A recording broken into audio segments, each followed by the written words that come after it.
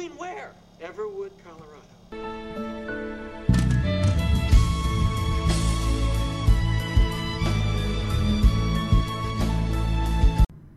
Hey everybody, Angela Bowen here, the host of I Left My Heart in Everwood, an Everwood podcast. How's everyone doing today? Are you enjoying your first week in February? Mine's been going pretty well so far. So just an update, although if you have Hulu, you probably already know, sadly, that Everwood has been removed. It's been taken off. So, unfortunately, the only way to watch would be to go and get the DVDs now. Unless you already have them. Maybe you're watching the episodes as long as I review them. So, alright. Real quick, before I start talking about this episode, I do want to let you know that after February, the podcast is going to be once a month, at least for March and April, and then just depending on things go, it might be on a small mini hiatus, just due to an upcoming possible move in the future that's going to take up a lot of my time, so. But I will keep you updated. But as of February, you will get Friendly Fire, which is episode 3 of season 1, and season 1, episode 4, The Kissing Bridge. And then in March, we'll do Dear God, and then The Doctor's in for possibly April. April is kind of iffy. It just really depends how things are going in the way of possible move. All right, well, let's give you some info here about this episode. Season 1, Episode 3, entitled Friendly Fire, aired on September 30th, 2002. In this episode, Andy's neighbor and friend Nina is ostracized by the townspeople when they discover she is a surrogate mother for a woman in her mid-50s. Andy's clumsy attempt to come to Nina's aid, or Nina's defense, backfires, but she turns to him and Ephraim for help when the baby makes an unexpected early arrival. Meanwhile, Ephraim is dealt an emotional blow when Amy disinvites him to a party in order to gain the approval of her friends, and Delia attempts to befriend the school bully Magilla. Alright, this episode's got a 7.3 out of 10. It was directed by Danny Leiner, Leiner. Writers Greg Berlanti. Oliver Goldstick is the writer of this episode. Greg Berlanti is the creator. Alright, do we have any connections? The Wizard of Oz, mentioned in dialogue. It's a Wonderful Life, Nina mentions by name. Heathers, Amy, my friends, they basically pulled the Heathers on me. Outbreak, mentioned in dialogue.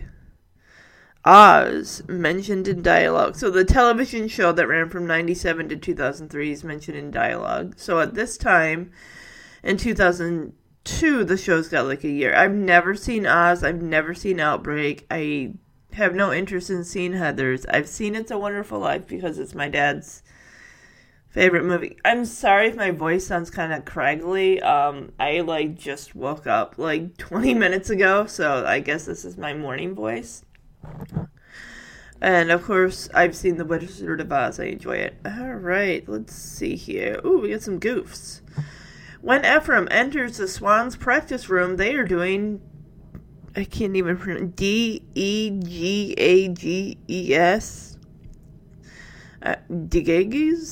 Degages? Since they are wearing point shoe, Pointe shoes, they would probably make some noise. However, they are slamming their feet to the position and clunking. They clunk when they are doing the swan dance also. A definite dancing mistake. Okay, so this person clearly knows their ballet. Maybe they do ballet and they just want to let us know all these terms. Thank you. I've definitely been educated in the world of ballet. Thank you. I do not see a user review, so let's go to the booklet, where did I put it? Here it is. And let's read the description from it. I always like to see how they differ. So, in this one, bumpy roads for the Browns. Delia struggles to form a school friendship. Ephraim is uninvited to a party. And Andy's defense of Nina's surrogate pregnancy doesn't win him friends in conservative Everwood. As we know of the last episode, when they went to the Fall Thaw Festival, Andy was seen talking to nobody. Well, he was talking to his dead wife, but since she is dead, no one else could see her, the whole townspeople are seeing him talking to nobody. And, of course, in a small town that likes to talk, that likes to turn on people on the flip of a dime, this is just not... And we saw at the end of the episode, yes, everyone went from Dr. Brown, they moved back over across the street to Dr. Abbott's office. So they are a little untrusting of Andy. And of course, you guys know small towns. I've been in a small town. I lived there for all of my childhood and teenage years. And people in a small town, they like to talk. They really, really do. So it's one of those things. And not to mention, Andy and his family, they're newbies. So that just adds more fuel to the fire for the small town to just talk about. Actually, that makes me not want to move to a small town. Everyone's going to be up in your business. Like, where are you from? What do you do over there? What's your family life like? Blah, blah, blah, blah, blah, blah, blah. If you don't give me a backstory, I'm going to create my own for you. Alright. So, just to let you know, if you want to follow the podcast on social media, go to Facebook, type in Everwood Podcast, or I Left My Heart in Everwood. The podcast will pop up, and you'll find out about upcoming episodes. If you guys want to share your Everwood memories, if you guys have comments about future episodes that I'll be doing, and you just want to share your opinion, I would love to hear it. I always love to hear insight from other viewers. Your own interpretation of how you kind of saw things when you watched the episode. So opinions are welcome. Being said, let's jump into this episode. Before the episode actually does start, we do get a recap of the first 2 episodes, just to get everybody up to speed on where everybody is. We got the move from New York to Colorado. We also got the Fall Thaw. We got Amy introducing Ephraim to a comatose Colin and kind of explaining that whole thing. And then, of course, him saying, my dad said no to helping Colin. Sorry. And Amy just leaves. So, of course, we do have to start with Irv's narration here, as he says, folks move to the country for a lot of reasons. Clean air, better schools, stores where you don't have to fake a heart attack. Stores where you don't have to fake a heart attack to get a salesperson's attention, okay. And diners like this one that says Mama Joy's. Mama Joy's Diner, which has breakfast, lunch, burger, and what does it say below? It says family food. Good family food. So we go inside Mama Joy's Diner. We have Andy at the counter, and he's like, gosh, you really need to take a squeegee to these menus that or serve them as an appetizer. And of course, we have Nina working at the counter. She's like, oh, yeah, I'll take that under advisement, Andy. Because you know how sometimes when you go to those types of diners, they have the menus in that type of plastic folder thingy, and it's just that just the grease in the air from food being cooked, it's gonna get onto the menus. There's just no way. So then the menus have that foggy look to them while you're trying to decide what you want. I can't tell. I was asking Nina about a baked potato because he's like, I don't know how many nights you can feed the kids fries without being a bad parent. So Nina shouts to the back, and of course, Andy's like, where's the cook? Pittsburgh? And of course, Nina's like, no, Simon the cook only hears out of one ear, his left. And Andy's like, what's the matter with his right? And I'm like, is Edna seriously sitting down with that Brenda nosy lady? Seriously? Come on, Edna. I can't see you wanting to sit down with this nosy busybody lady. And apparently Simon does not have a right ear. Okay. Now Andy's kind of recollecting a year ago we was sitting at some restaurant called Le Sur. And now he's waiting for the 3 Blue Star roast beef specials cooked by One-Eared Simon. Oh my gosh! And you just see the patrons are just like, are they like getting? Because Brenda's looking at her watch, like, oh my gosh, still with this? We're waiting for our food. So with Nina being pregnant, because I remember her saying like, hey, she's pregnant. Is that her kid? You know, when I first saw them, like, oh, she's having a baby? No, she's having a baby, but she's having someone else's baby. So she's like, I find humor in that, but I'm 8.5 months pregnant, so I only laugh when lying down. So we learned that Mama Joy has been dead for 20 years. Because Andy's like, what? She won't give you the time off? And Nina's like, well, she's not really in a position to. She's been dead for 20 years. I love this dry humor, but I just love this funny banter just back between Nina and Andy. And I think the show was setting up that eventually they would get together down the road. Yes, it's still early to tell, but it's just, I kind of got a feeling. I mean, Ephraim's already being linked up with Amy, and at first it's like, seems like an unrequited type of thing, mainly on his end, but then eventually 2 seasons later, the show kind of gives us what we've all kind of been wanting.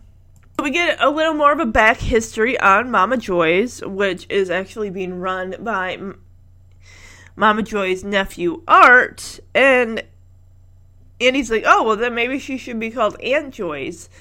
And Nina says, well, actually, her name was Gertrude Schwartz, but nobody found that name appetizing, so. Yeah, Andy's just getting some to-go stuff. I guess that's going to be dinner for the kiddos, lunch for the kiddos, I'm not sure. So Andy's getting ready to pay. He's like, oh my gosh, maybe I'll go with a different side. Is there anything besides baked or fried? And Edna finally gets up, because they're probably waiting for Nina to take their order. This whole time, within the last, 10 minutes or more, Andy's been trying to figure out what he wants, and it's all, oh, I don't know about the french fries, maybe. I thought he went with a baked potato, didn't he? 3 baked potatoes or something? And Edna's probably, look, we gotta eat. We're, because this is probably a work day for them. I don't know. Okay, let's move on. Edna comes up, takes Andy's brown bag that's probably got the baked potatoes in it, slams it on the counter, like, yeah, there's a third option. Mashed. Here you go. Bye. And I was like, get out of here. Your kids are starving. Okay. Brenda says, okay, Andy's just going to have to be a part. Oh, they're wanting Andy to get out of there because he's a guy. And Brenda's like, Nina Feeney, this is your official baby shower. And I guess the women there don't know that Nina is not keeping the baby, that the baby is, she's basically a surrogate for a lady. Okay, that's cool. And it's a small town. They kind of shake their heads at that, like, what? Surrogate? For a 50-year-old lady? What are you talking about? So, all the women townsfolk all have, bags of gifts and wrapped gifts and gift bags. And now I see, Andy is the only guy in there. Oh, okay. So they're all making Nina the lady of the hour. Hey, just sit here and we're going to entertain you. This is so fun. And, of course, Edna's like, look, I told them don't throw a baby shower, but, you just try to make the best of it. And Nina's like, look, I can't accept these gifts. And Brenda's like, oh, they're not for you, they're for the baby. And Nina's like, and this is not my baby. And Brenda's like, oh, right, and these aren't my thighs. But somehow I woke up one morning and had to give up spandex. Like, oh God. Shut up, Brenda. I can't believe it. Nina's been going along just fine. And I'm just thinking, if she hadn't said anything and just delivered the baby, and magically the baby was just, like, not there one day. Because the town always wants to know your business. But then again, I figure she'd have to explain it one way or another when she actually does deliver. And they're like, oh, where's your baby? Oh, it wasn't my baby. But she's like, I'm carrying this baby for someone else. And immediately, it's like you can hear a pin drop in that room. They're like, what? Everyone's looking at her like, what? Who does that? Because it's a small town. Nobody's heard of a surrogate before. I think Andy's more surprised, not so much that, I mean, he didn't know either that she was a surrogate, but I think he's more surprised about how the ladies of Everwood are reacting to this. Alright, so we come out of the theme song, and now we are at Everwood High School. Ephraim's got his earbuds in. Ephraim looks across the hall to the bay of lockers. We have Amy with her friends, and I'm just thinking, Ephraim, Amy kind of seemed to write you off after you said that your dad said no to fixing Colin. Did someone just say, here comes Geek Boy? Like, ugh. And Amy's all like, hey, you guys are awful. Oh, she's actually speaking to him as he comes over. Like, hi, Ephraim. And Ephraim's like, boy, can I clear a hallway or what? And apparently that's Kayla and Paige, Amy's friends. They sound like straight up bitches. Just like, oh, it's Geek Boy. Like, fuck you both. Apparently, Kayla and Paige are allergic to anyone who's not at the top 2 percentile popularity percentile. I live in Everwood, Colorado. It's a small-ass town, okay? Ephraim's like, well, I'm only 98% short. So, Amy's got her locker door open, and Ephraim's like, oh, those friends of yours? As he's looking at, like, the ballet legs. And he's like, oh, those legs, she says those legs belong to Brezhnikov and Twyla Thorpe or some, Thorpe, whatever, that she cut out of a dance magazine. Of course, she's like, oh, hey, you like? And Ephraim's like, yeah, sure. Where's the rest of them? And she's like, I dig legs. Like, that's creepy. But then again, we learned that she is also a ballerina. So, notice when I was going through the show, ballet is again brought up in season 3. It seems like after season 1, they just kind of drop it for a bit. But then I guess it makes a comeback later when Amy's like, I gotta get interested in ballet for college applications or something to that effect. And then she finds out you should have been doing this way back when you were like 2 years old.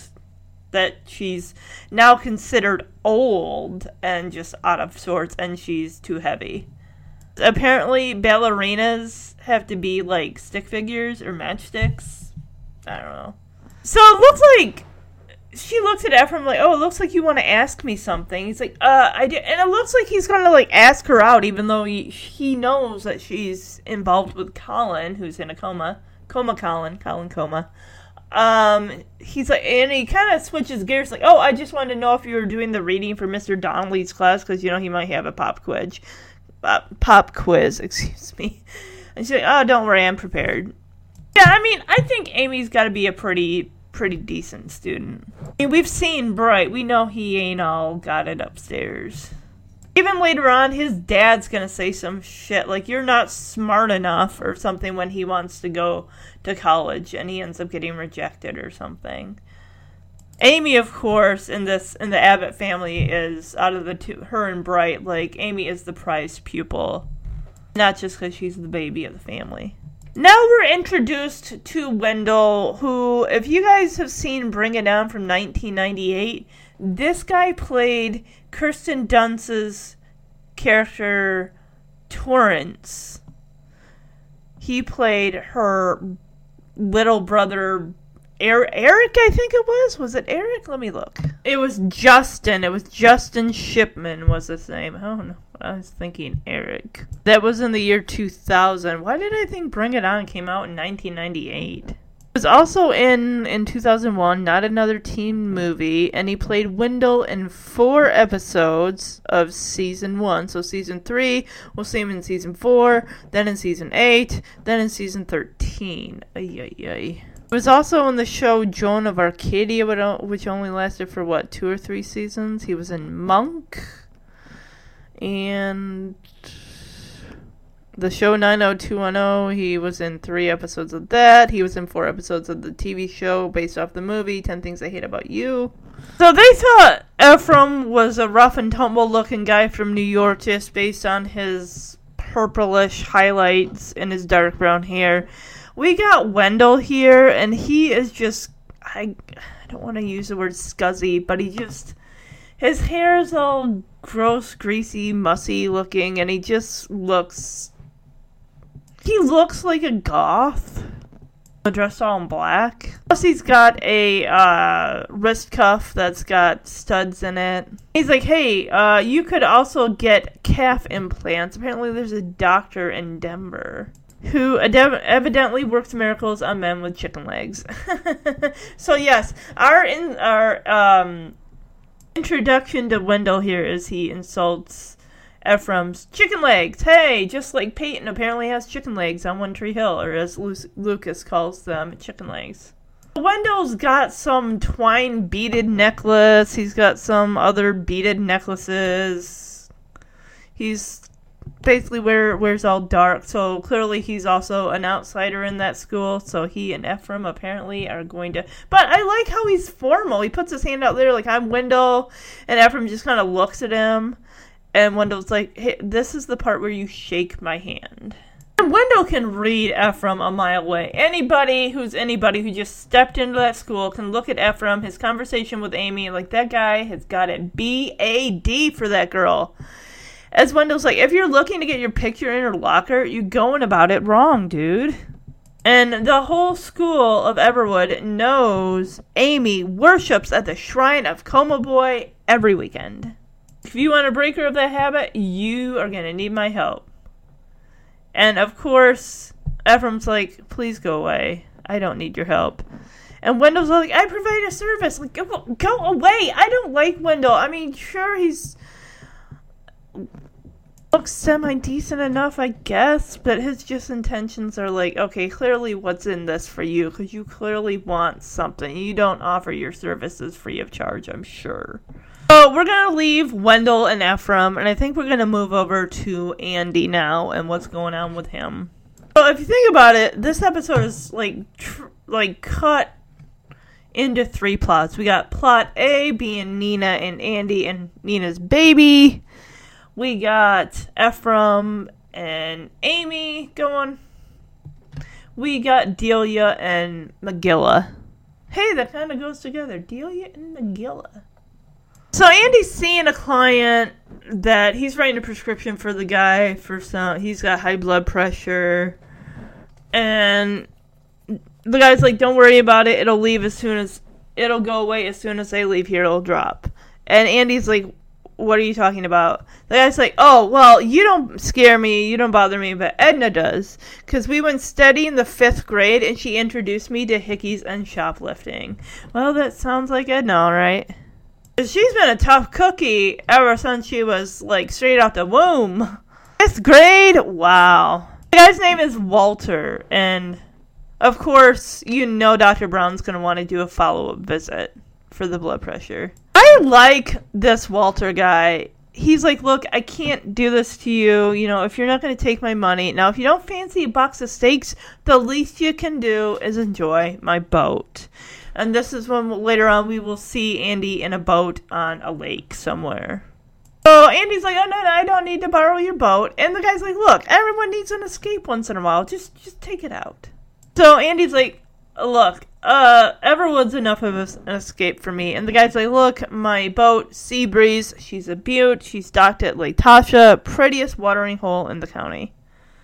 And he's, like, dangling the keys. Like, oh, my goodness. Granted, you think it's some luxurious boat. No, it turns out to be a rowboat. The way he describes this area is, like, surrounded by 2,052 acres of evergreen bliss. It's a little slice of heaven. Well, only someone who lived in Everwood would call that. For crying out loud, Brenda, don't you have a job to do other than gossiping about the whole town? She's like, hello, Dr. Brown, we need to talk now. Like, no, we don't. He's got to see people, the ones that actually will see him now. He's got to take whatever clients he can get. Because he's still not charging them, but he still wants to try to fix his rep from last episode. Yeah.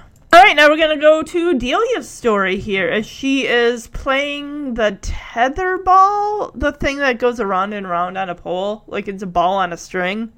So, we know that this isn't Delia's first day of school, yet she's still... So, it's a nice day, I'm guessing, so kids are going to be eating lunch at these picnic tables, and she sees McGilla just kind of hanging out by himself, and I'm like, there's a reason this kid's hanging out by himself. Maybe because the kids want to stay away from him. But Delia is just looking for a friend. Anybody who will hang out with her. Slamming two rocks together, like two slabs of rock on a picnic table. And he's wearing a choker with a medallion on it. It's 2002. Get rid of the chokers. I mean, don't get me wrong, Ryan Atwood in the OC, I mean, I like the leather choker for a hot second, thank goodness he got rid of it, but it's just like, I don't think chokers look good on anybody. I just think it's a fashion that should have died the day that it was born. I'm trying to read what this milk thing says. It says cream of something. It's not cream of wheat, because it's a liquid form of... Ooh, she's got, like, is that, like, pears, or, I don't know what it is. Anyway, of course, I want to make sure all the proper food groups are represented, but she goes to sit down, and he's like, hey, that's my bench. I'm like, really? Did your parents pay for the bench? No, then it's not your bench, bud. It's like, well, can't we share it? And, of course, it must be a windy day, because bye-bye, napkin. So she runs off to get it, and, of course, he swipes her cookie. Everything. She's got a sandwich. She's got a fruit cup. She's got an apple and milk. Every single food group is represented on this tray. So you know she's going to come back and say, where is my cookie? It was right here on my tray. What happened? McGilla, I'm looking at you. This kid is glaring daggers at her like, hey, you want to try and ask me where your cookie is? Good luck, because I ain't giving it. Like, yeah, I took your cookie. You wanna fight about it? She decides to just take her tray and find somewhere else to sit. Oh, gosh. Even in elementary school, it's like, lines are drawn. Kids are gonna sit with who they know. If you're a newbie, good luck trying to fit in at the lunch table. Ugh. Junior high was bad. Is he gonna eat that cookie, or is he just taking it to take it? I think he's taking it to take it. I'm gonna go hang out on that brick retaining wall. It makes me think of the movie Jack with Robin Williams, when he kind of went off by himself and he had those two girls that came up to him and they're all like, oh, how old are you? Like, you're not 10 years old, you're a grown man. For heaven's sake, are you giving information to Brenda about... That HIPAA thing didn't exist in 2002, right? Because why is he sharing this information with Brenda? As he's like, the point is that Nina and the child share no genetic material. That's probably because the lady had given her eggs and whoever's sperm to Nina. So Nina's just an incubator for this baby to come out into the world. He says her body essentially incubates, just like I said, and nourishes. Why are you telling her this? This is not her dang business. Get it? You want to, like, make up for the fact that you lost a bunch of patients because they saw you talking to your dead wife or talking to nobody. But seriously, I get the lady, like, sold you the building that you're working in. Like, do you feel like you owe her an explanation into someone else's business? I bet if Nina hears about, like, okay, I am not talking to you anymore, and I'm not going to serve you at Mama Joy's, so you may as well just go to another establishment to eat. Lady, that's not your business! She's like, how does Nina's husband feel about all this nourishing? Lady, I'm going to backhand your fucking face. So he's like, I'm sure that he's fine with it. And she's like, oh, would you let your wife go? And then, of course, she's like, oh, that's right, your wife is dead, in her mind. That just slipped out. And he's like, well, if you'll excuse me, I have other people that I need to see. I am a very busy man. Can you please leave my office? What is he writing her prescription for? This lady's just stirring up the rumor mill. Like, I'm sure she's in financial ruin. That's why she's doing this for monetary gain. Let's start a fundraiser, you and me, Dr. Brown, and get the community to pitch in and raise enough money so she can buy herself out of the contract and raise this baby herself. She doesn't want to raise a child. And he's like, that's not an option. He's like, Edna, where are my patients? And then Brenda keeps going on about, then we'll raise double the money. Forget bake sale. Think Monte Carlo night. Think, get out of my office. You're a realtor. Go sell some properties. And he finally turns around like, look, Brenda, this doesn't concern me or you. Nina's not even a patient of mine. Yet you shared information that was none of Brenda's business to begin with. Really. He tells her, like, look, she's just my neighbor. And, of course, Brenda's like, oh, we're all neighbors here in Everwood. Yeah, right, I'm sure. And she plays this up like, oh, we look after each other. That's why you all need to be up each other's asses in your businesses? I don't think so. I would not want to move to Everwood, Colorado. Just the fact that this lady is going to be roaming around up your ass in your business, I don't like this. This lady is just like, this is the worst kind of person you would want in your small town. But there's always at least one or a handful of women like Brenda. Yes, after Andy, like, shuts the door on her to, his office, she turns around and folds her arms like she's just completely displeased. Like, ugh. Okay, now we go to Mama Joy's, and Nina is serving the customers, and of course, everyone's gotten wind of this because they're all, like, leaving these enormous tips for her. And she's like, I see what you're doing, and I don't like this. You need to stop. This guy gives her a $20 tip. Yeah. Brenda moves fast. At first, she doesn't really think, like, oh, $20 tip. Yeah, thank you. But then when other people start leaving her big tips is when she's tipped off. Like, something's up here. She does not know that Andy tipped off Brenda. Hey, look who's at Mama Joy's. It's Harold. Harold, you eat at Mama Joy's? So we're going to get a little Dr. Brown and Dr. Abbott banter. So, Dr. Abbott, he's just reading a magazine article. He's trying to eat his food. And, of course, cheery Andy sits down, and he's all like, hey, I've only eaten dinner here, not lunch. Is the food good? Do you eat here every day? Because that's what I want when I eat. I want some guy, my rival, if you will, to sit next to me and ask me 50 questions about what I'm doing, what I like to eat here, how often I go to the bathroom a day, how's the food affect my internal organs, like 1,000,001 questions. Luckily, Harold is all about the dry wit that we know and love, so, yeah. It looks like he could be eating, like, maybe, like, fish or something that's been breaded, or maybe chicken fried steak. Somebody got, like, a trout or something, I thought. That's the special of the day. So when Andy says, oh, you eat here every day, and Harold's like, well, I used to. Like, great, now I gotta find another eating establishment for my lunch break. Thanks. I'm sure Mama Joyce is, like, practically just down the road and across the street. So Martha here, another patron of Mama Joyce, gives a $60 tip. And this is like, okay, this is too much. What is going on? Apparently, Martha has not tipped Nina since Nina started working there. So what's up?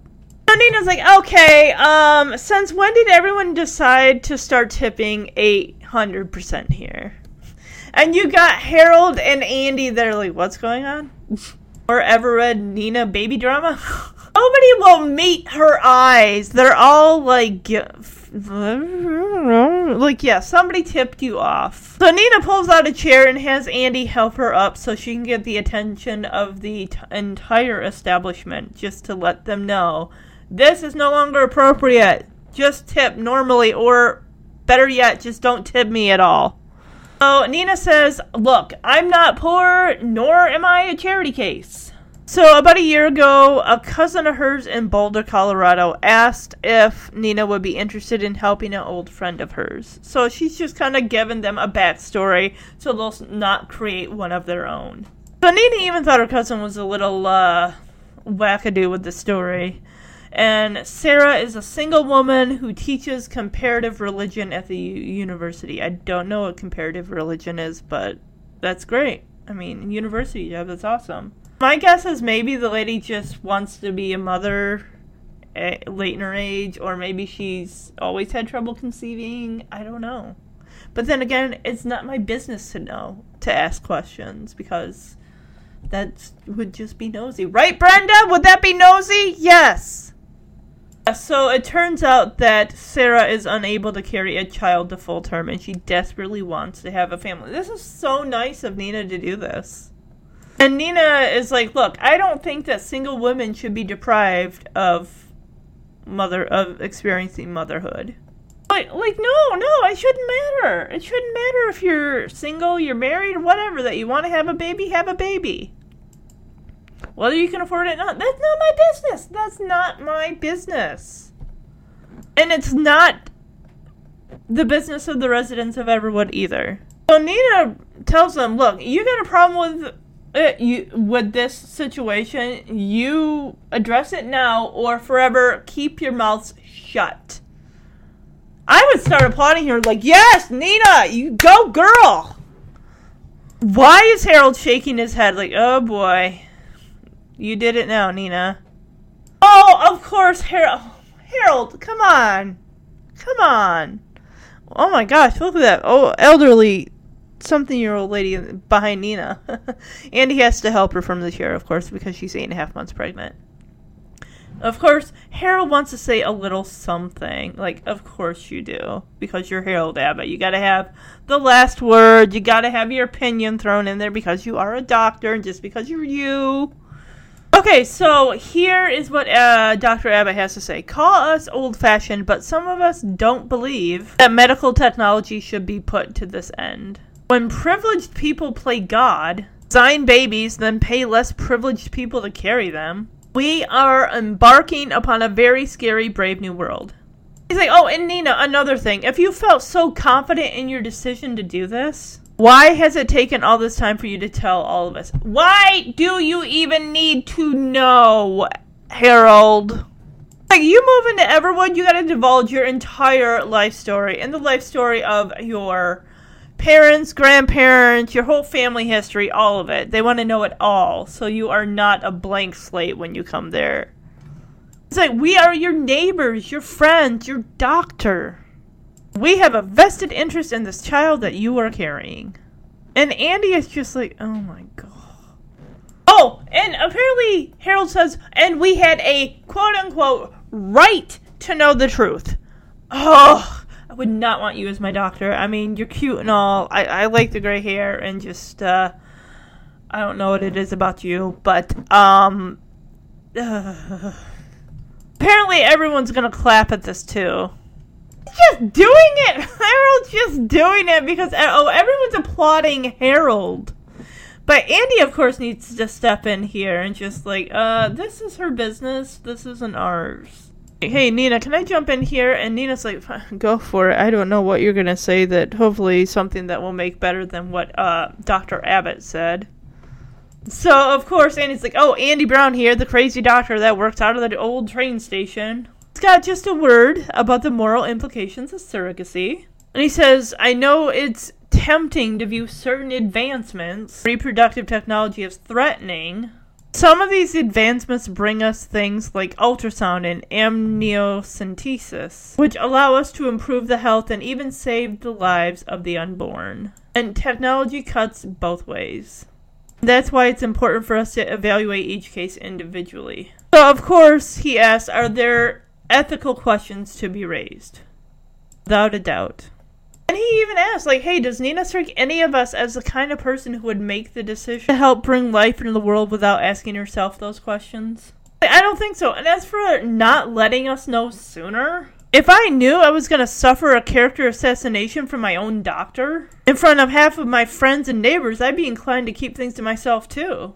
Apparently, people are clapping for him as well. Like, oh, both doctors made good points. And Nina's clapping, and Harold is, like, putting a tip on the counter. Like, here you go, I gotta go. Alright, now we're going back to Delia's elementary school. I guess she's looking for her jacket.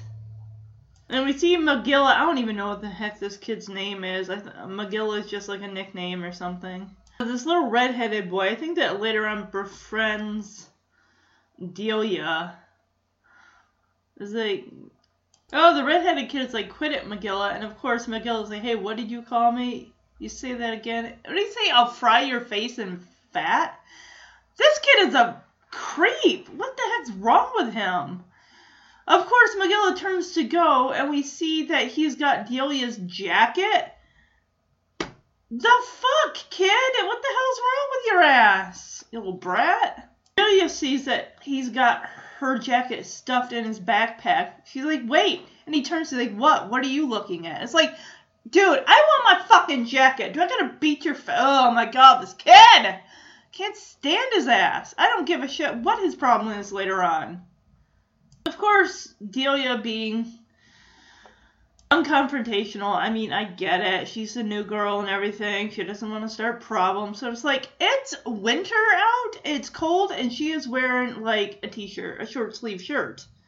So now we go back to the Brown house. And what is Andy basting this chicken with? Water? Because he sees Ephraim come up and he's like, hey, why are you eating before dinner? And Ephraim's like, because I know who's cooking it. Of course, the phone rings. It's Wendell. How he got Ephraim's number, I'll never know. But he's like, hey, have you heard of Tchaikovsky? I'm like, sure, yeah, he's one of Beethoven's puppies in the sequel. No. Of course, Ephraim wants to know, but I'm like, yeah, I want to know, like, how did you get this number? And Wendell's like, please don't get hung up on the details. Study your Russian. And I like how when Ephraim asks, like, how did you get this number? You see Andy, who's at I'm guessing it's the oven, kind of doing some stuff with the chicken that he's going to prepare and put in the oven. But he kind of turns his head and looks like, what? What's that about? So he gets off the phone, and Andy's like, who is that? And Ephraim's like, sales call. Like, alright, so Nina comes in with Delia. Delia goes to wash her hands and all that good stuff so she can help Ephraim set the table. And Andy is actually inviting Nina and Sam, her son Sam, to dinner if they don't got anything going on. So I'm wondering what is going to happen here. Okay, looks like Nina is going to switch sides. She's going to go from Dr. Abbott to Dr. Brown because she's like, I'm in the market for a new doctor. Are you interested? And it's like, heck yeah. You got the right next door. Why not? Cool. I mean, especially after the display with Dr. Abbott and everything and that speech that he made in front of all of, the patrons of Mama Joy's. I'd be like, okay, I'm getting a new doctor. Yeah. He's kind of on the fence about it at first, and he's like, well, I've never had a patient who's also been, like, a fence neighbor. And she's like, what's the matter? She's like, can't you be both a friend? Are you afraid you can't be both a friend and a doctor? It's like, I don't see why you couldn't. Alright, Nina's guest just arrived, so looks like she's not staying for whatever Andy is cooking. That chicken. Oh, okay, so Nina invites Andy to go and meet Sarah, who is the baby's mother, and basically the baby that Nina is carrying she's basically a surrogate. Cool. And Andy takes a look outside. He sees Sarah, and this woman probably's got to be mid to late 50s, I'm guessing. She, gray hair, and it's like, if this lady wants to start over and she's been trying for years to have a baby and hasn't been successful, and whether or not she's married, who knows? But if she wants to do this, let her do it. Why the scrutiny? I get it, it's a small town. I don't even think Sarah lives in Everwood, so... But now the brunt of that scrutiny is going to fall onto Nina's shoulders, which is like, ugh, people. Oh, of course, thank you, Ephraim. You're not subtle at all. He's like, hey, who's the old lady? It's like, dude! Granted, they're inside the house when they're making these comments. Oh, Andy, stop looking so shocked. My goodness gracious. So, I'm guessing Ephraim had another wet dream because he's washing his sheets again? Dude, teenagers, I guess, right? Do they do that all the time? Have those wet dreams? Because Andy's, like, getting stuff. I'm guessing, like, this is a pantry also as a laundry room, too. He's like, oh, Ephraim, you're doing a lot of laundry these days. And Ephraim's like, oh, you want to charge me for that? And, of course, Andy's all like, well, I was once a happy sack of hormones myself. So he gets it. But it's just like, oh, please. Spare me the details of teenage Andy Brown. He comes in and tells Ephraim that his friend Wendell's on the phone. And of course, I'm sure Ephraim's going to say, he's not my friend. In fact, I think you should just hang up on him. Ephraim says Wendell's a freak. And Delia's like, well, he said he was your friend. And he just takes the cordless phone from her, like, yeah, look, don't be so gullible. How funny is it that don't even have cordless phones really anymore because everyone's got a dang cell phone nowadays. So Wendell, of course, is throwing out some directions. Hey, meet me on the 3rd floor at lunch. Take the stairwell deed next to the chem lab. And he hangs up. So I gotta ask, what is Wendell getting out of doing this for Ephraim? You know that people don't do anything out of the goodness of their hearts a lot of the time unless there's something that they want, a form of payment in a way. I mean, granted, I'm not saying that everybody's out for themselves to get something when they help somebody, but when it comes to teenagers, I mean, this is 2002. I don't know. Teenagers, have they changed? Do they do things for just the goodness of their hearts, or do they got a ulterior motive? I think Wendell's got an ulterior motive. I mean, come on, he's helping out the new kid. Come on. Hey, Wendell is just as much an outsider with, sadly, the way he dresses, which I'm not shaming anybody. They can be their own individual self. Sucks that we got to get the scrutiny for it, don't we? Of course, everyone's like, we're getting caller ID, and you should be happy. Oh, Delia says you should be happy you made a friend, because Delia, unfortunately, isn't really making them. And it sucks. She's a sweetheart of a girl. I'd be friends with her if I were that age. She's cool. I'm not into sports, but, maybe she likes to read, maybe she likes to watch movies, what TV shows she like. See, yeah, that's my jam. If you're into books, TV shows, movies, I want to be your best friend. And not in a weird way. And Ephraim kind of looks at Delia like, what's that supposed to mean? She says, it's not easy to make friends because everyone in my class has known each other since the 90s. Granted, guys, this is 2002, so yes, those kids have known each other since, the mid-90s. Here's Ephraim's advice on how to make a friend, Delia. The first step, don't look so needy. She's kind of looking at her pants like, is it the pants? I like how he's being such a good big brother to her. It's like, here, come on, look, it's not that bad. All you need to do is look busy. Trust me. He says, if you look like you don't need a friend, you'll make one in a flash. Oh, interesting.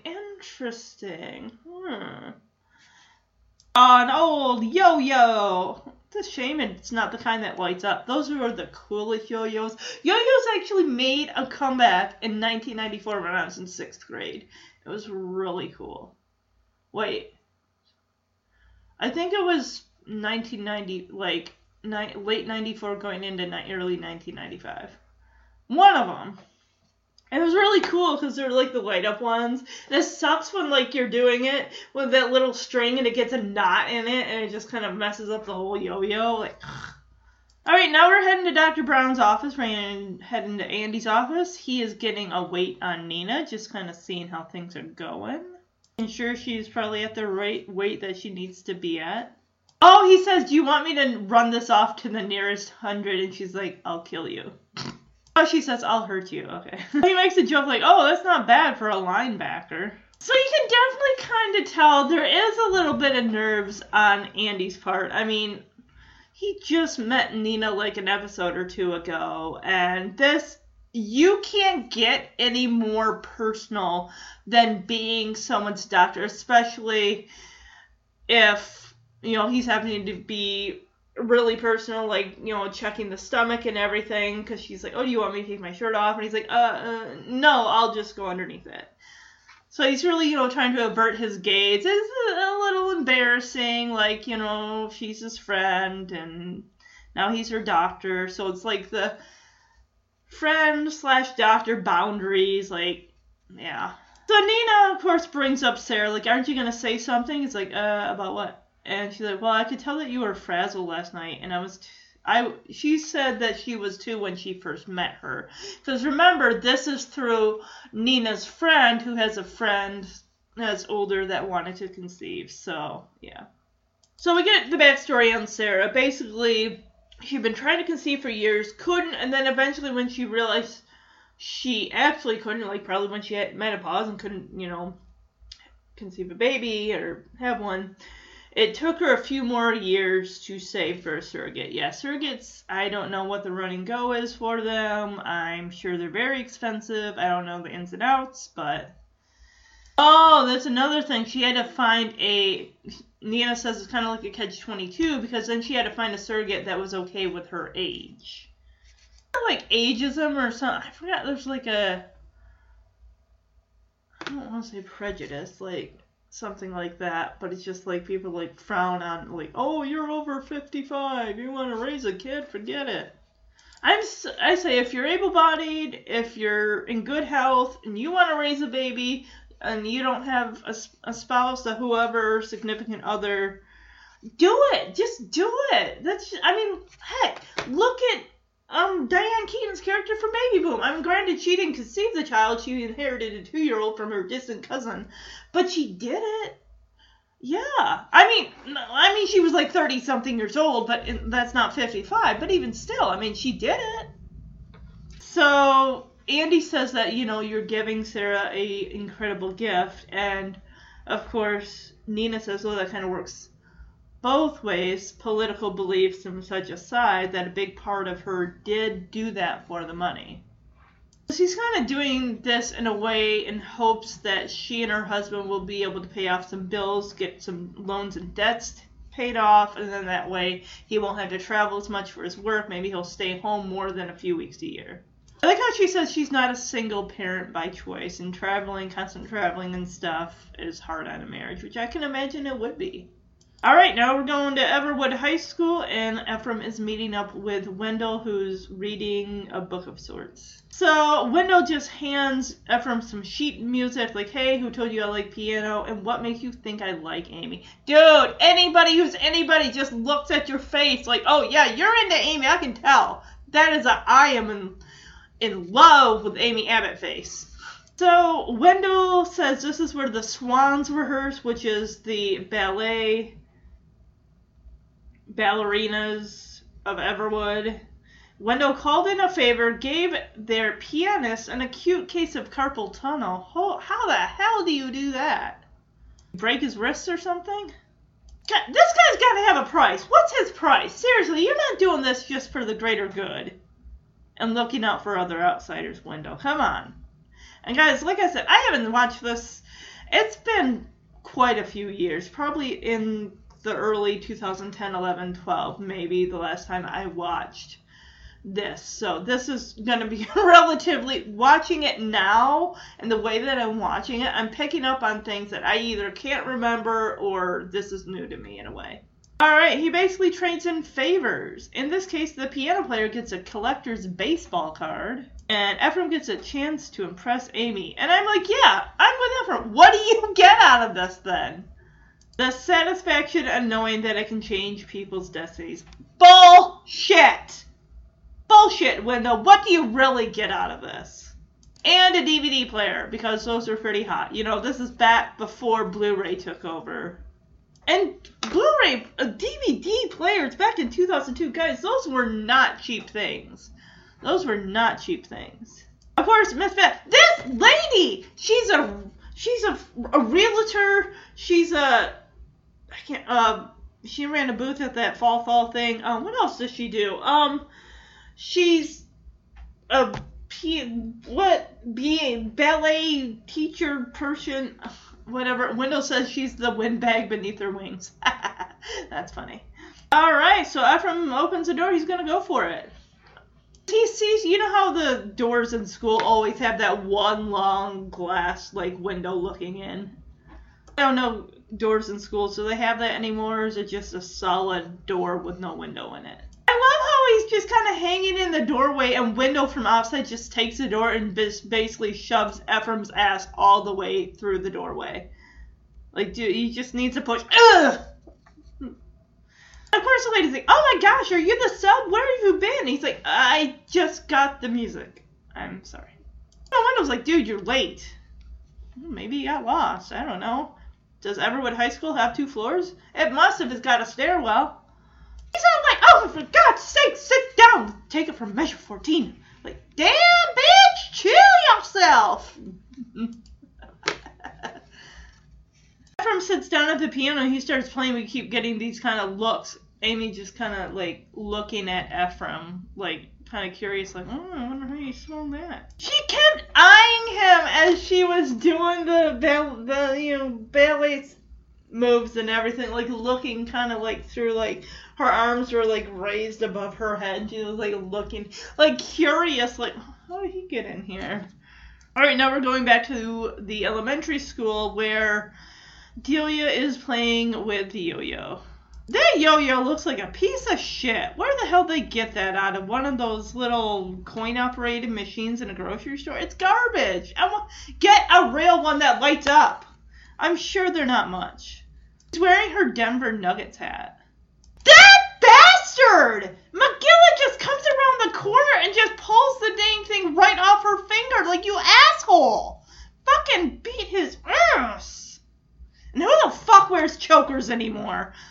So she's like, give it back. It's like, yeah, he ripped it right off her finger. That yo-yo string. He's like, bite me, Pinhead. Dude, I'm gonna fucking take your head off. I don't give a shit if he's a kid. He's not a kid anymore. That actor is not a kid anymore. He's like, that's my brother's. And McGilla's like, who cares? Tell your daddy to buy him another one. You're rich. Like, we're not rich, dicknut.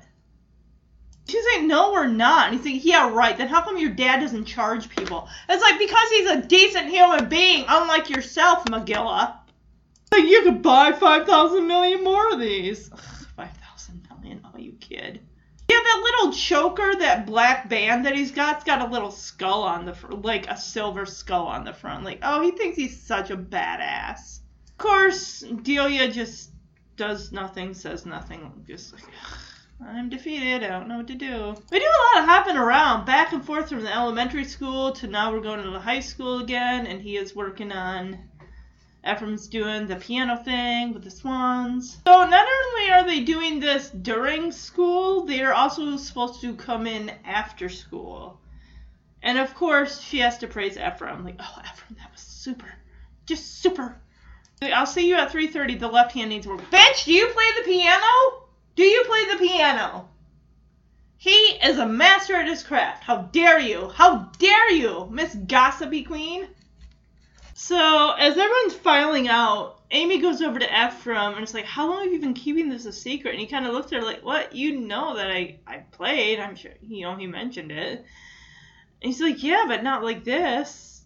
And she's like, where have you studied? And he's like, or how long have you studied? And he's like, well, probably about as long as you've danced. Because she's probably been dancing since she was, what, 2? So he packs his stuff, gets ready to go, and she's like, oh, Ephraim, what are you doing tonight? So she is going to invite him to a party, which is not going to go over well with her friends. Her friends are going to be real bitches. Ugh. Girl, you need to find some better friends that aren't bitches.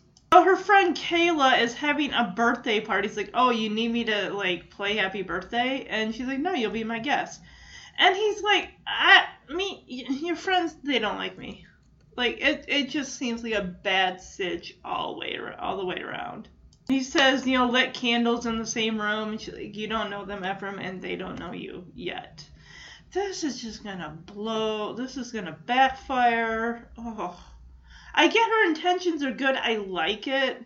Because she likes Ephraim just as, he's a nice guy and everything. But trying to mix both worlds, Ephraim being the new guy and then her with her friends, it's just... So she tells Ephraim to give them a chance. At the best, you'll have free cake and an evening with me. Which, how can Ephraim pass it up, right? So now we're back at Mama Joy's, and Harold gives Andy a cardboard box which is filled with Nina's files, since Harold will no longer be taking care of Nina as a patient. But he does say you'll want to keep a close eye on Nina's potassium levels. They run a little low. He even adds how, and she should have had her tonsils removed years ago. Dang, they really... He's really trying to swallow his pride, Harold is. And Andy's like, oh, are you going to sit? And Harold's like, well, I'll be taking my food to go. It's like, yeah, you might want to. What a jerk! He's like, I've had my fill of afternoons on this Gracie spoon with its even Gracier patrons. Dude, what are you doing, Harold? He's butthurt. He's butthurt right now because Nina chose to go across the street and have Andy for her doctor.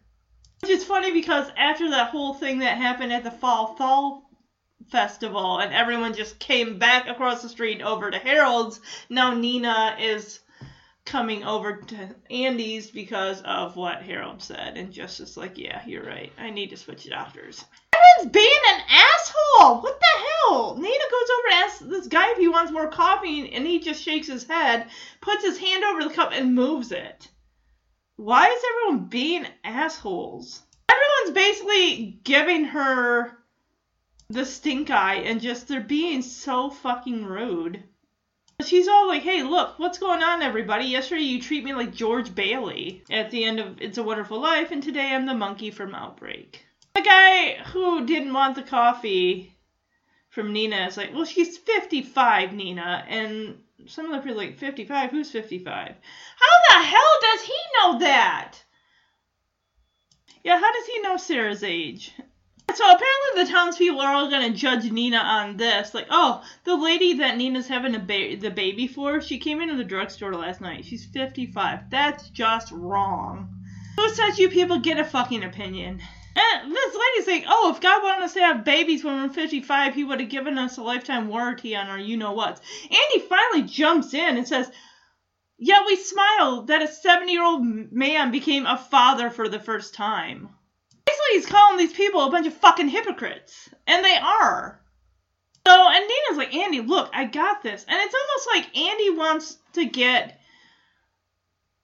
It's almost like he wants to protect Nina and everything like that. As far as, like, look, I can help you out here. It's like, if biology allows a man to become a father until the day he dies, why should a woman have to give up that dream at the age of 45? And this lady's like, but she's 55. It's not natural, Doc. Like, oh, shut up. Andy's like, he's basically on a soapbox, like, well, who's to say what's natural? All species adapt. And Nina's just looking at Andy like, dude. It's almost like she realized, okay, this isn't about me anymore. It's clearly about Andy up on his soapbox and preaching about women that should be able to be mothers until the point of they're like 70 years old. Which, whatever, it's fine. And he even goes so far as like, female dogs have nursed orphan kittens. Is that natural? This old man with a jean jacket's like, oh, that's gotta be a New York City dog. Oh, here, a dog knows he's a dog. What the hell does that have to do with a dog helping out some orphan kittens get some milk so they can live? You old man, shut your gob. Oh yeah, he's making a spot like, oh, it must be a New York City dog because Andy comes from New York. Like, and even Nina's finally like, look, everybody, we really don't need this. Like, can we just drop this? And Andy's like, oh, no, I got this. Don't worry. It's like, dude, you're treating Nina like she's a helpless waif that needs rescuing. She doesn't. She doesn't need you to stand on your soapbox and preach about women's rights and what's the appropriate age to keep having babies and stuff. Andy, enough. He's like, well, I'll admit, when I first saw the lady who was going to have the child, I thought she was too old to become a parent for the first time. But today he learned from Nina just how badly that woman wants a family. Andy, that's not your business. Isn't this like a HIPAA law violation? And he's like, I don't think the qualifications for parenthood should have anything to do with age. Can we kind of move away from this? I mean, we got like 20 minutes left of this episode. I think he's made a fair point, and yeah. It's like, so what's so unnatural about wanting a family? To me, what's unnatural is not wanting one. Oh, so I'm unnatural because I don't want a family. Come on. Oh, damn it, Andy! What the hell is wrong with you? She does not need you to be spouting this shit off. Like, let's not forget Nina. If she could use the money to keep her husband come home a few more weeks a year. Oh, dude, she told you that in confidence. What the hell? I'd be like, Andy, I'm no longer going to serve you here, so you find yourself a lunch place to eat somewhere else. This is a low blow for you, guy. It's like she hasn't just helped to create a family, she's helped to save her own. Oh my god. And everyone's just looking at her, and even Harold is like, fuck you, dude, you put your foot in your mouth. He's sort of like, well, I see that Nina's going to be coming back over across the street to my office.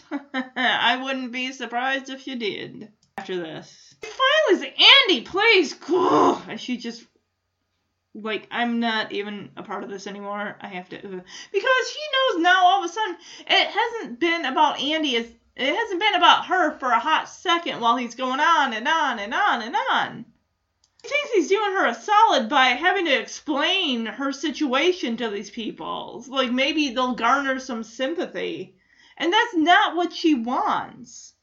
She doesn't need him to mansplain her situation. So, Harold's like, on second thought, I think I will be eating here. And I bet he takes that cardboard box with him, like, I'll be taking these back to my office, since I'm sure she'll be coming back across the street to me anyway.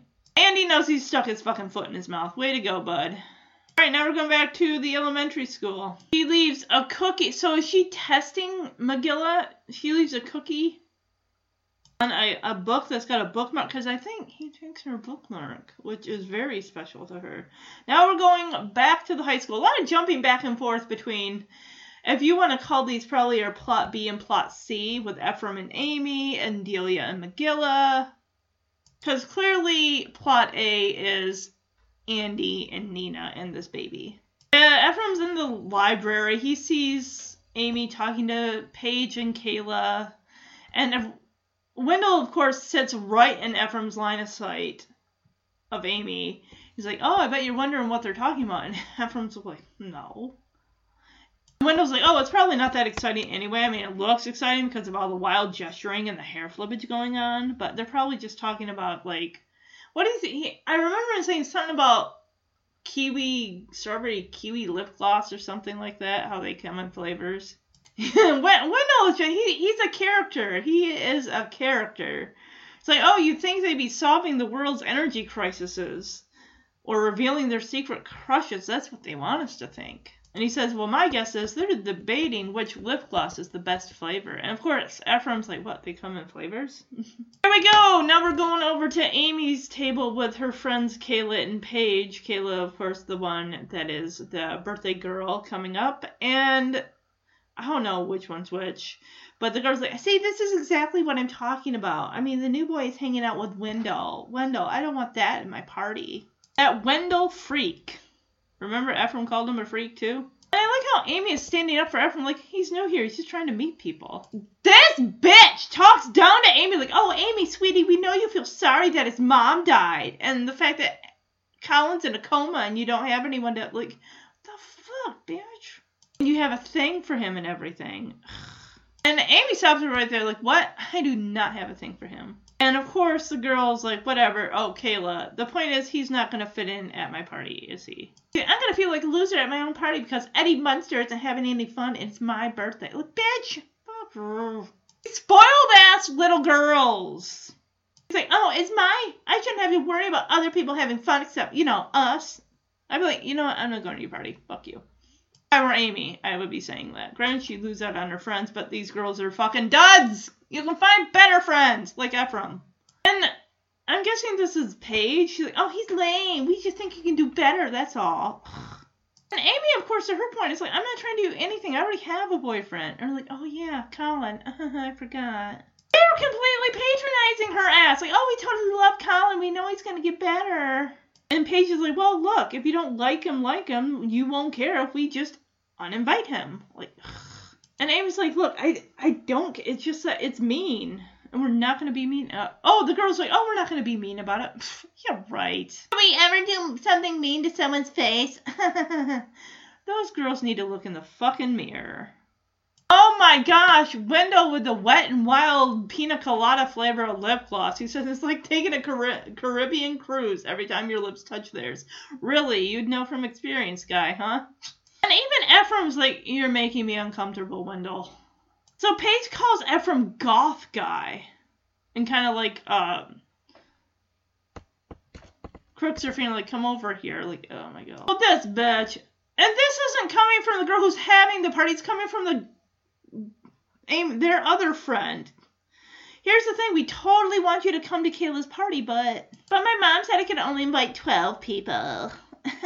Basically, sorry, not sorry. And of course, like, oh, no, and it's not Amy's fault because she totally didn't even know. It's like, yeah, way to throw her under the bus. You know, Amy ain't gonna say shit.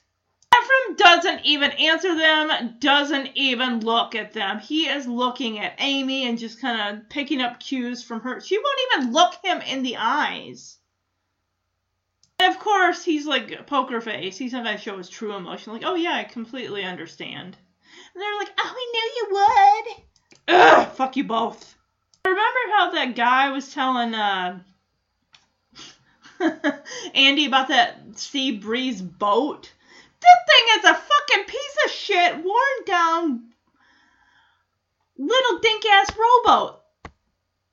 And this is how Andy's going to spend his anniversary, on this dink-ass rowboat, rowing in the middle of the damn lake. Of course, now we're going to get to the elementary school as Megilla is taking that cookie.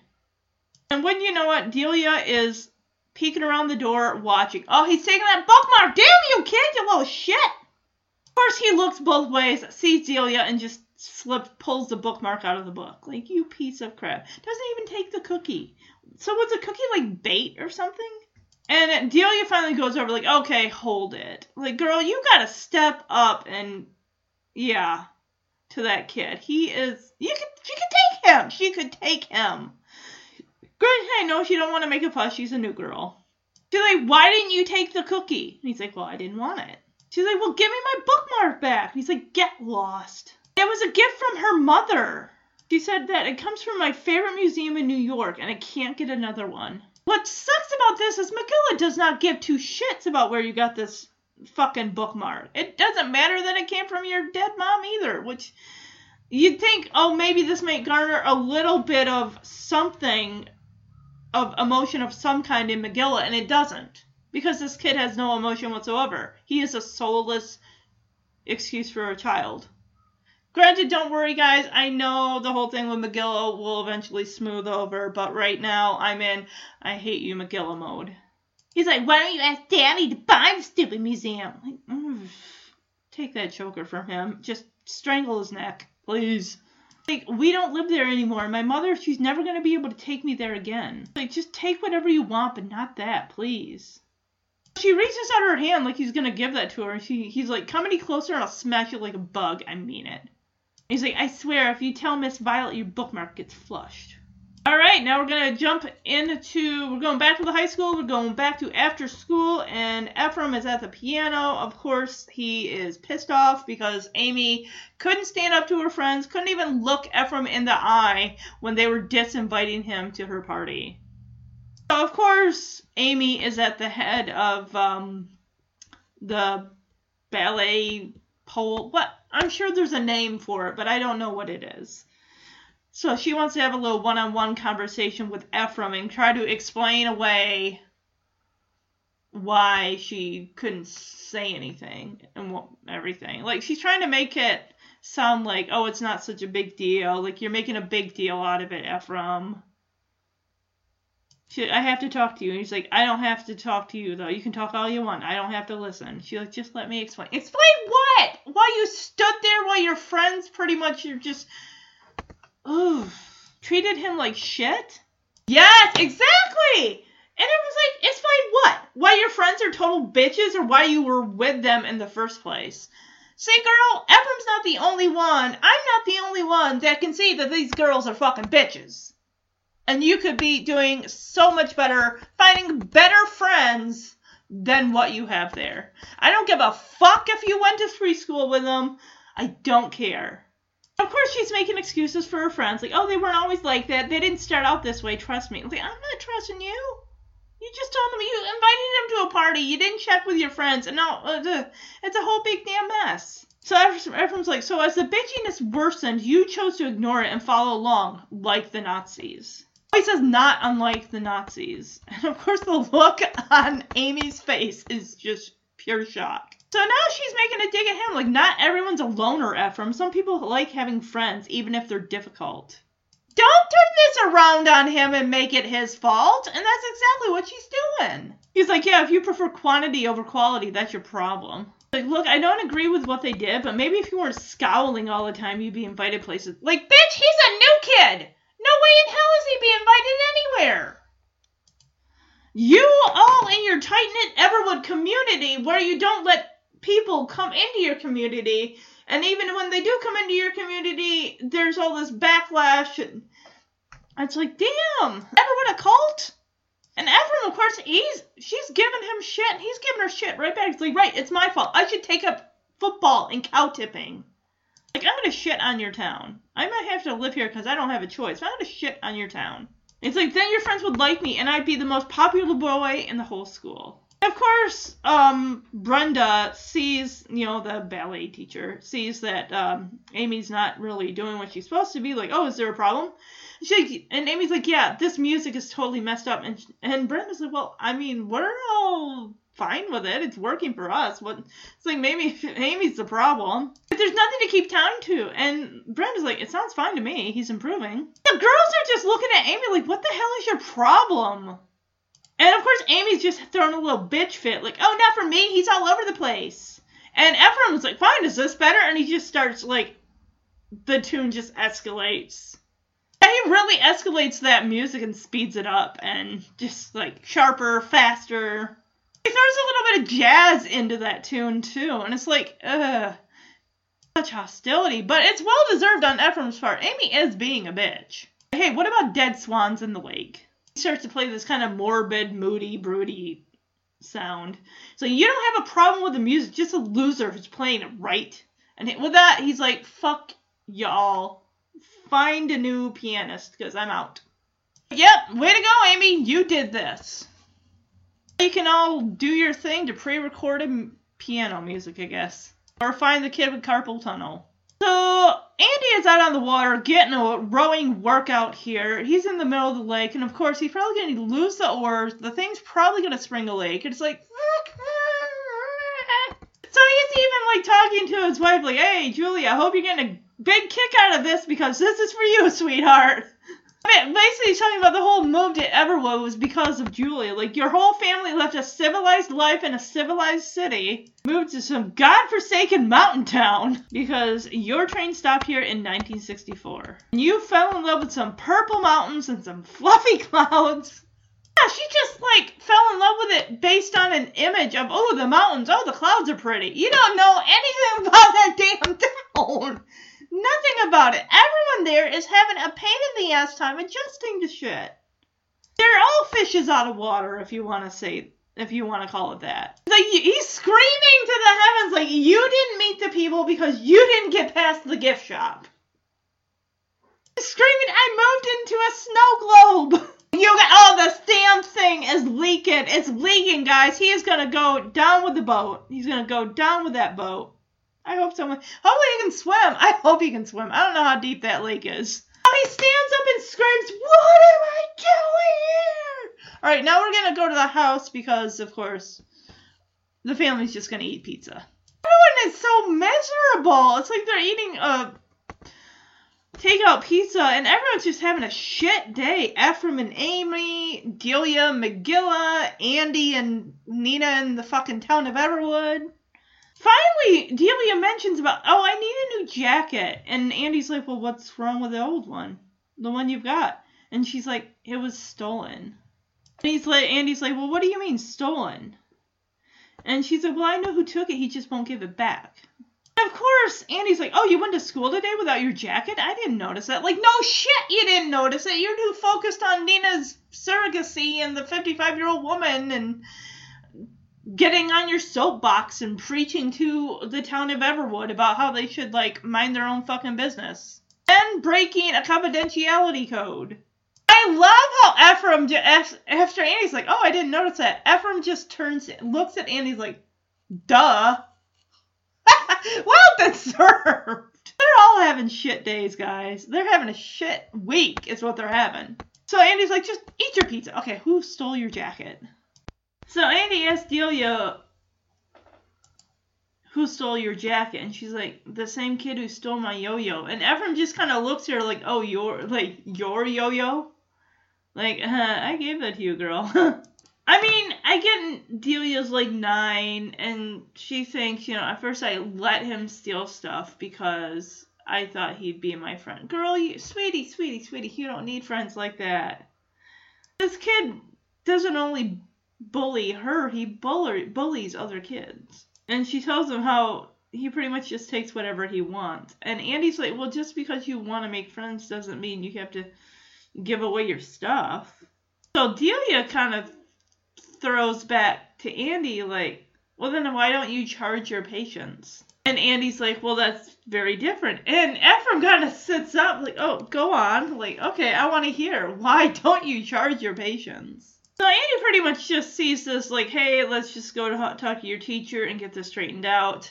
Of course, Ephraim's like, no, he's a bully. She needs to kick his butt. That's the only way. And Ephraim, of course, he's dealt with bullies before. He knows how to deal with bullies. And of course, Andy's like, no, that's not how we handle this situation. And Delia's like, he took Mom's bookmark. And Andy's like, okay, fine, now you can kick his butt.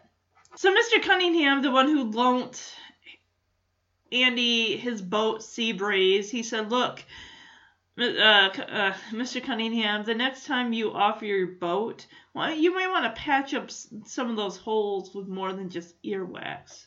Of course, Mr. Cunningham sees the pizza on the kitchen table. Like, ooh, Gino Chang's. Don't mind if I do. This guy just sits down at the table with Ephraim and Delia. Dude! So Nina also comes over, and Andy is, like, trying to apologize. Like, I was meaning to come over. I wanted to apologize. I'm really, really sorry. I screwed up. And Nina's going into labor. Her water broke. Like, oh, boy. So Nina's like, look, Andy, you can... And she is, like, trying to get a word in edgewise. It's just a desperation on her face. Like, you can make it up to me by giving me a ride. He's like, a ride? She's like, He's like, oh, to the hospital. Yeah. So Andy needs Ephraim to help him out in case they don't make it to the hospital in time. He's going to need an extra set of hands. Walter, of course, like, oh, no, sorry, Andy, I can't watch your daughter. I got to watch Oz. And he's like, that whole thing about taking and giving? Well, look, you're going to be watching The Wizard of Oz, by the way. Like, yeah. Of course, when Ephraim and Andy leave, Walter turns to Delia and says, that Oz gives me nightmares. And Delia's like, me too. So it looks like they're not going to make it to the hospital. They stop at Hattie's Donuts. So they come in there, and poor Nina is just breathing heavy. She's about ready to just drop the baby on the floor. And this guy who's mopping up the floor, like, oh, we're closed. He looks worse than Wendell. He really, really does. He's like, oh, we're closed. It's this burnout looking dude with a greasy dress, whatever. And Andy's like, look, we have a medical emergency. This lady is in need of help. And Ephraim, like, gets in that guy's face, like, hey, man, we're not here for crullers. This woman's here is about to give birth. Of course, the guy's like, oh, no way, I just mopped. I'm like, shut up. So Andy has given Ephraim directions. All right, what I want you to do, I need your shoelace. I need you to go into the kitchen, get a pot, fill it with water, and also a pair of scissors, and drop them. Basically, he wants to sanitize the scissors because they're going to have to use what they have. So basically he's also saying aprons, smocks, oven mitts, towels, just whatever you can find. Just this guy's an idiot. This dang dude mopping the floor. And Nina's like, someone should call Sarah. And this guy is like, it's not even his business. Dang dried out dreadlocked dude, this freaking surfer bum sounding dude, is all like, oh, we could be fine for this. As Ephraim's looking to gather what his father needs. We have a strict health code violation or something to that effect. And Ephraim's like, yeah, how long have you been using ants for chocolate sprinkles? I love Ephraim's dry, sarcastic wit. It is the best. So, of course, there's no knives there, so the guy's like, oh, all we have is spatulas. And Ephraim grabs this ginormous whisk, like, oh, will this work? Like, this guy's like, oh, yeah, if you're making custard. And you hear Andy shouting, Ephraim, where are those towels? Ephraim's got basically paper towels. It's like, that's all there is. This back area is bone dry of necessities. Granted, they didn't expect a pregnant woman to come into their establishment and deliver a baby, but of course Ephraim is like, get me another pot, and the guy's like, what size? And Ephraim's like, big enough for me to barf in. Oh god. Oh cool, Mama Joyce is like a little hangout because Irv and Edna are just hanging out, just playing Monopoly, like cool. I'll go to like a bookstore and there'll be a bunch of people like playing like Scrabble and other things like that. It's wow, it's so good. It's like it's a bookstore. You're like playing board games. I love Edna and Irv's banter. It's adorable. He's like claiming her like, oh, you cheat. And of course, Amy comes in to see her grandma and Irv. Aww. So, turns out, because Edna asked Amy, like, aren't you supposed to be at some special birthday party? And Amy decided not to go. Oh, good on you, sweetie. And she's like, well, I would have stayed home, but then my mom would have been all over me about, like, how I need to be more social and I can't stay home and mope about Colin. And I love Irv here. He's like, oh, you're not moping. You're about to have a bowl of ice cream with your grandparents. Aww. So Irv excuses himself, slides out of the booth, and Amy just slides right in there, and she's just mopey face. And Edna, of course, is like, the only time you remind me of your father was when you got a sourpuss look on your face. Yeah, that's a permanent fixture on Harold's face. He's always got this sourpuss face. Even Edna calls Amy Grover. So, Amy explains how her friends, Kayla and Paige, pulled a Heathers on her, and of course Edna's never seen them. I've never seen the movie Heathers, but I've heard it's a cult classic. And they basically disinvited a friend of Amy's, and then when Amy tried to explain it to Ephraim blew up in her face, which I'm not surprised because you didn't defend him and you let your friends talk down to him and treat him like crap. So Edna, of course, is sticking up for Ephraim. You know, his feelings were hurt and everything like that. And she's like, yeah, but I didn't mean to hurt his feelings. And she's saying about how, you know, with the friendship loyalty, I've been friends with Kayla and Paige since 2nd grade. It's like, so what? Just because you're friends with them doesn't mean you have to agree with them all the time. She's pretty much giving herself advice, like, yeah, I know, I shouldn't have let them treat him like that. I like this, as Edna says, it's hard to care about a person when the whole world is telling you not to. This, I think, can also be the same for her when it, you know, because Edna is white and Irv is black, and I'm sure that doesn't seem like it sat well with, you know, the town. They didn't ostracize. I mean, eventually they came around and stuff like that, but still, it's just like going against the crowd and doing what you want to do because you want to do it regardless of what other people's opinions are. It's like, you gotta live your own life. You only get one. You can't spend your whole life just doing what other people think you should be doing. You don't live for other people. You live for yourself. Yes, Amy. Listen to your grandmother. You have to live your own life. And listen to your instincts. They're pretty good. He's like, oh, it must be my genes. And Edna's like, yeah, that and a bladder like a yak. I mean, even though this is only the 3rd episode of season 1, I'm like, I love the writing. I love the characters. I love just the snarkiness of Edna, but she's got a heart of gold. All right, now we're going back to Hattie's Donuts, and Nina, of course, is Sam's stomach. She delivered the baby. We didn't see it. And Sarah has her baby, and Nina's going to the hospital to get checked out.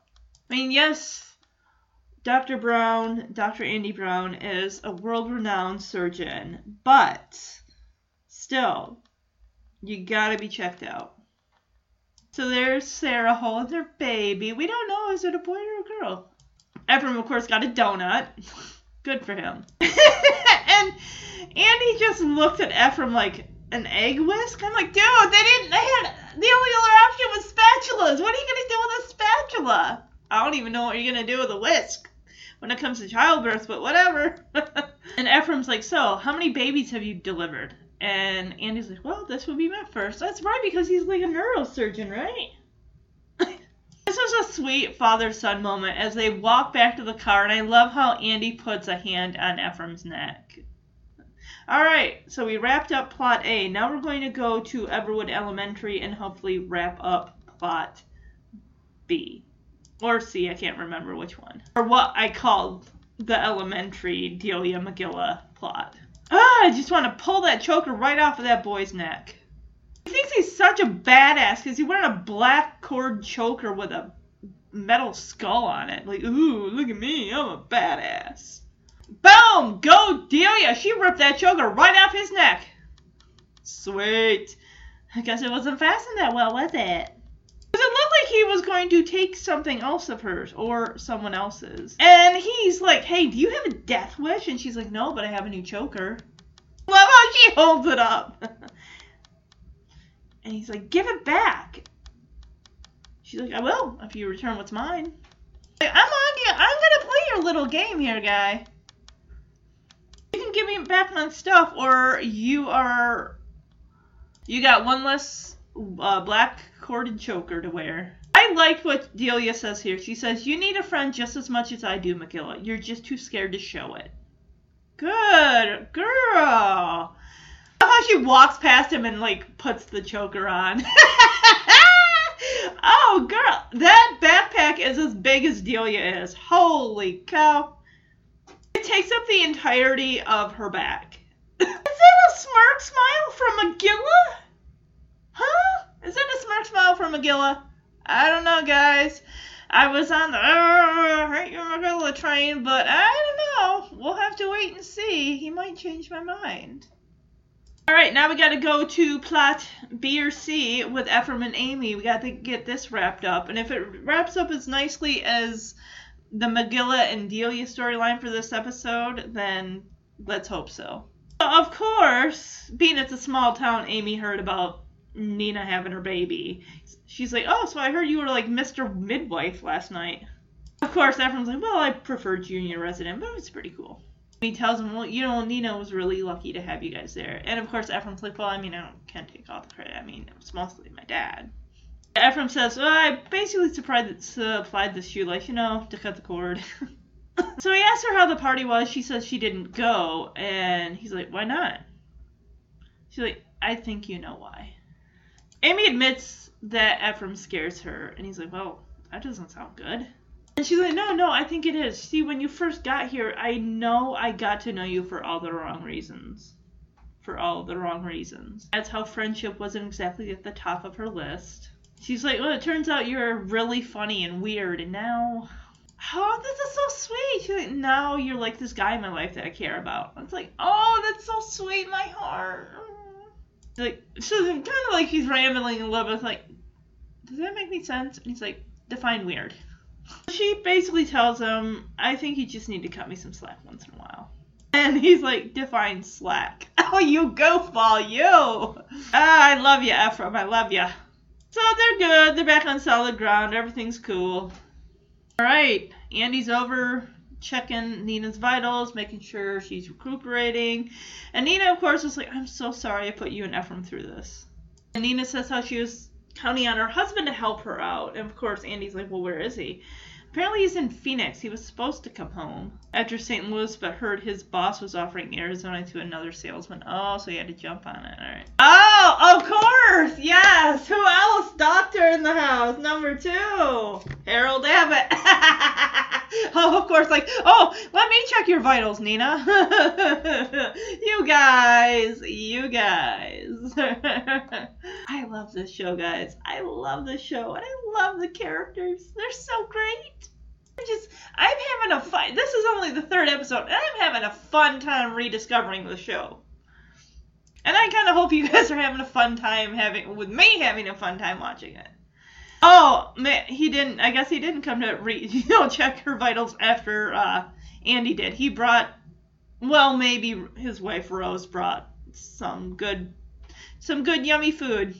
Oh, Rose baked her traditional apple cake for the birth. Oh, that was so sweet of her. We only really got to see her for like half a scene, but we'll eventually get more seeing Rose Abbott throughout a little bit here and there through season 1. In fact, I didn't know until season 3, and I don't know how either it was never said, or I just didn't pick up on it, or I just completely missed it, that Rose is the mayor of Everwood. I'm like, damn, Abbott family, you're like royalty in that town.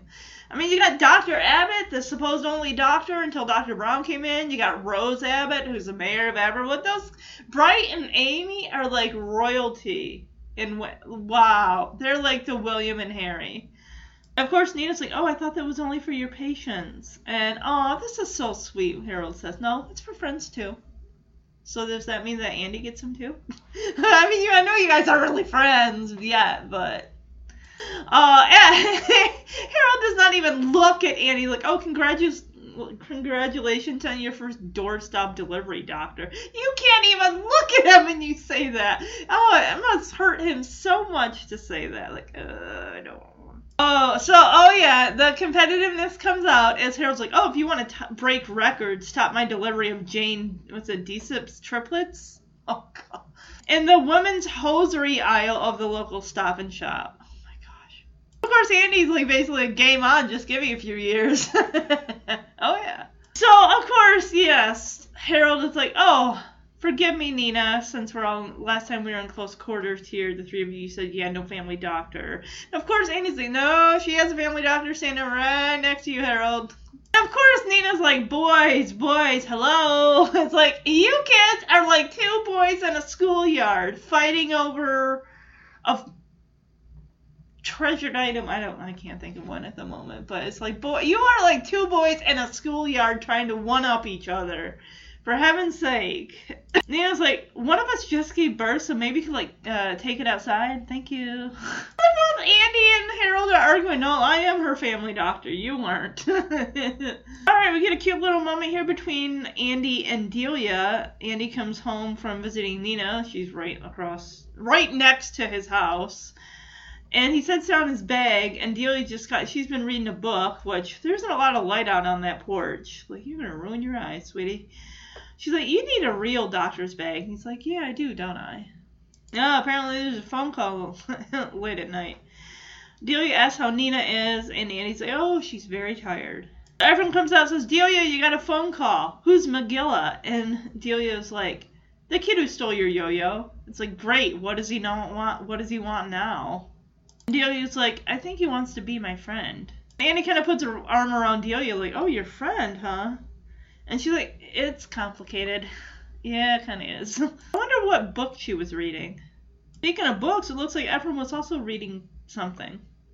So Ephraim kind of sits, he doesn't sit on the bench next to Andy, he just kind of sits off on another piece of furniture on the porch and says, I don't know. He's kind of looking over at Nina's house and saying, I don't know how anyone could just hand over a baby. I don't know how she does it. And Andy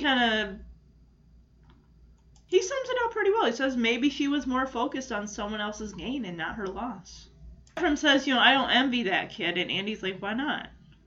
And Ephraim's like, well, think about it. When he's 10, his mother's going to be a senior citizen. Oh, so she had a boy. Oh, okay. I don't know why I thought she had a girl.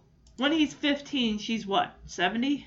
He's like, one slip in the tub, she breaks a hip. It's like he's so concerned about probably what this kid is going to be missed. Because think about it, if she's like 50 or 55 or whatever she is, by the time that kid graduates high school, she's going to be, well, we don't know. We don't know. I mean, there are people sharp as a tack that are living well into their late 80s, early 90s. Heck, even hundreds, and they still sound body and mind. I mean, yeah, things might be running a little on the low end, but, I mean, I gotta hand it to people, guys. They really, sometimes older people, they know how to take care of themselves. They've been through a lot. They've lived a life. Gosh, what is Ephraim just, he's so focused on this. Like, she could be dead before he graduates high school. Which, if you think about it, Ephraim's mom is gone. She won't see him graduate. Heck, she won't see her daughter graduate high school either. Won't see her son or daughter once they graduate college, get married, have grandkids. Especially the harder times as Delia gets older and she's facing, like, you know, entering womanhood, becoming a young woman and everything. Luckily, I mean, in season 2, they do bring on a new character, kind of a babysitter-ish, nanny-ish character of Madison, who's like 20. And that's a whole nother can of beans. We'll open that when we get to season 2. But, I mean, and Nina is right next door, so she can kind of help Delia with questions. So, and Andy's like, well, you're right. I mean, but then again, she may live to be 100. Who knows? Andy says maybe that kid will be luckier than you. I like this quiet solitude between father and son. When Andy says maybe that kid will be luckier than you, the sharp kind of look that Ephraim gives, almost like that realization, just kind of like, eh. I mean, Ephraim's without a mother, and this kid's going to have a mother. But then again, I mean, I like how they're sitting just in their own worlds, in their own heads. They don't have to talk. Just it's a nice moment. And I like how this ends the episode. Alright, for the segments, for Who Stole My Heart this episode, I gotta give it to Andy and Nina. I mean, honestly, he learned a lesson here as far as you need to kind of, I mean, I know he was helping out a friend and everything, and he said more than he should have, but when Nina needed him to deliver her baby, they just kind of put all, like, don't worry about it, you know, I'm not angry at you, just deliver my baby and we'll be fine. But and he understood, you know, her wanting to do this for another person and give a baby to a person who couldn't, and I thought that was sweet. Broke my heart, oh gosh. I could even go so far as to say, like, with Amy not standing up for Ephraim, granted they do kind of come around in the end, and her not standing up to her friends, say, hey, I don't like how you're treating Ephraim, this is wrong. Needs a heart. I'm going to go with Magilla, just for how he was acting in the beginning of the episode. Granted, he did, you know, kind of change a little bit. We haven't seen that change. We did see him he called her to make arrangements for, I'll give you your stuff back if you give me back my black corded choker with a metal skull on it. So, alright, so the next episode I'm going to focus on, I know I did say 2 episodes a month. Unfortunately, it's just not working out that way, and the middle of the year is just, spring into summer is going to be very, very busy. So March is probably going to be the last episode. Season 1, Episode 4, The Kissing Bridge, which aired on October 7th, 2002. Dr. Brown and Dr. Abbott must put their striking differences aside to educate the town of Everwood after several of their teenage patients are diagnosed with a sexually transmitted disease, STDs. To make sensitive matters worse, Dr. Abbott has a reason to suspect that his son Bright may have been intimate with one of the patients. Meanwhile, Ephraim pushes his romantic feelings aside to comfort Amy, who is distraught over not being able to go to the fall dance with her boyfriend as he is still comatose. As I was saying, just things on the home front in the next couple months are going to get very, very busy with my husband and I are planning to sell our house. We're planning a very big move. We're moving out of state, and it's just, podcasts are just going to have to come to a halt, and I will pick up the Everwood podcast probably more or less once I get settled where I'm going to be. But hey, that gives you guys plenty of stuff to look forward to in the future. So yeah, I'll do the Kissing Bridge for March, and that'll be it for just a little bit, and then I'll let you guys know when I'll be putting up a new episode. Probably, honestly, it seems more like maybe June would be the earliest, once it hopefully gets settled, so. Or who knows? It's just, everything's going to be in transition. So, that being said, guys, I hope you enjoyed the episode. I really love rediscovering the show. I love the characters, the writing, the music. Just the score of the show is gorgeous. It's beautiful. So, all right, everybody. Have a great week. This is the last week of February. We're heading into March. We're heading into spring's a coming, guys. Spring's a coming. We've had a decent winter so far. I'm not gonna lie. It's been really, really decent. So, but then again, the Mitten State, we don't know. We could get another winter storm coming in between now and April. So, okay, everybody. Have a good week. Bye-bye.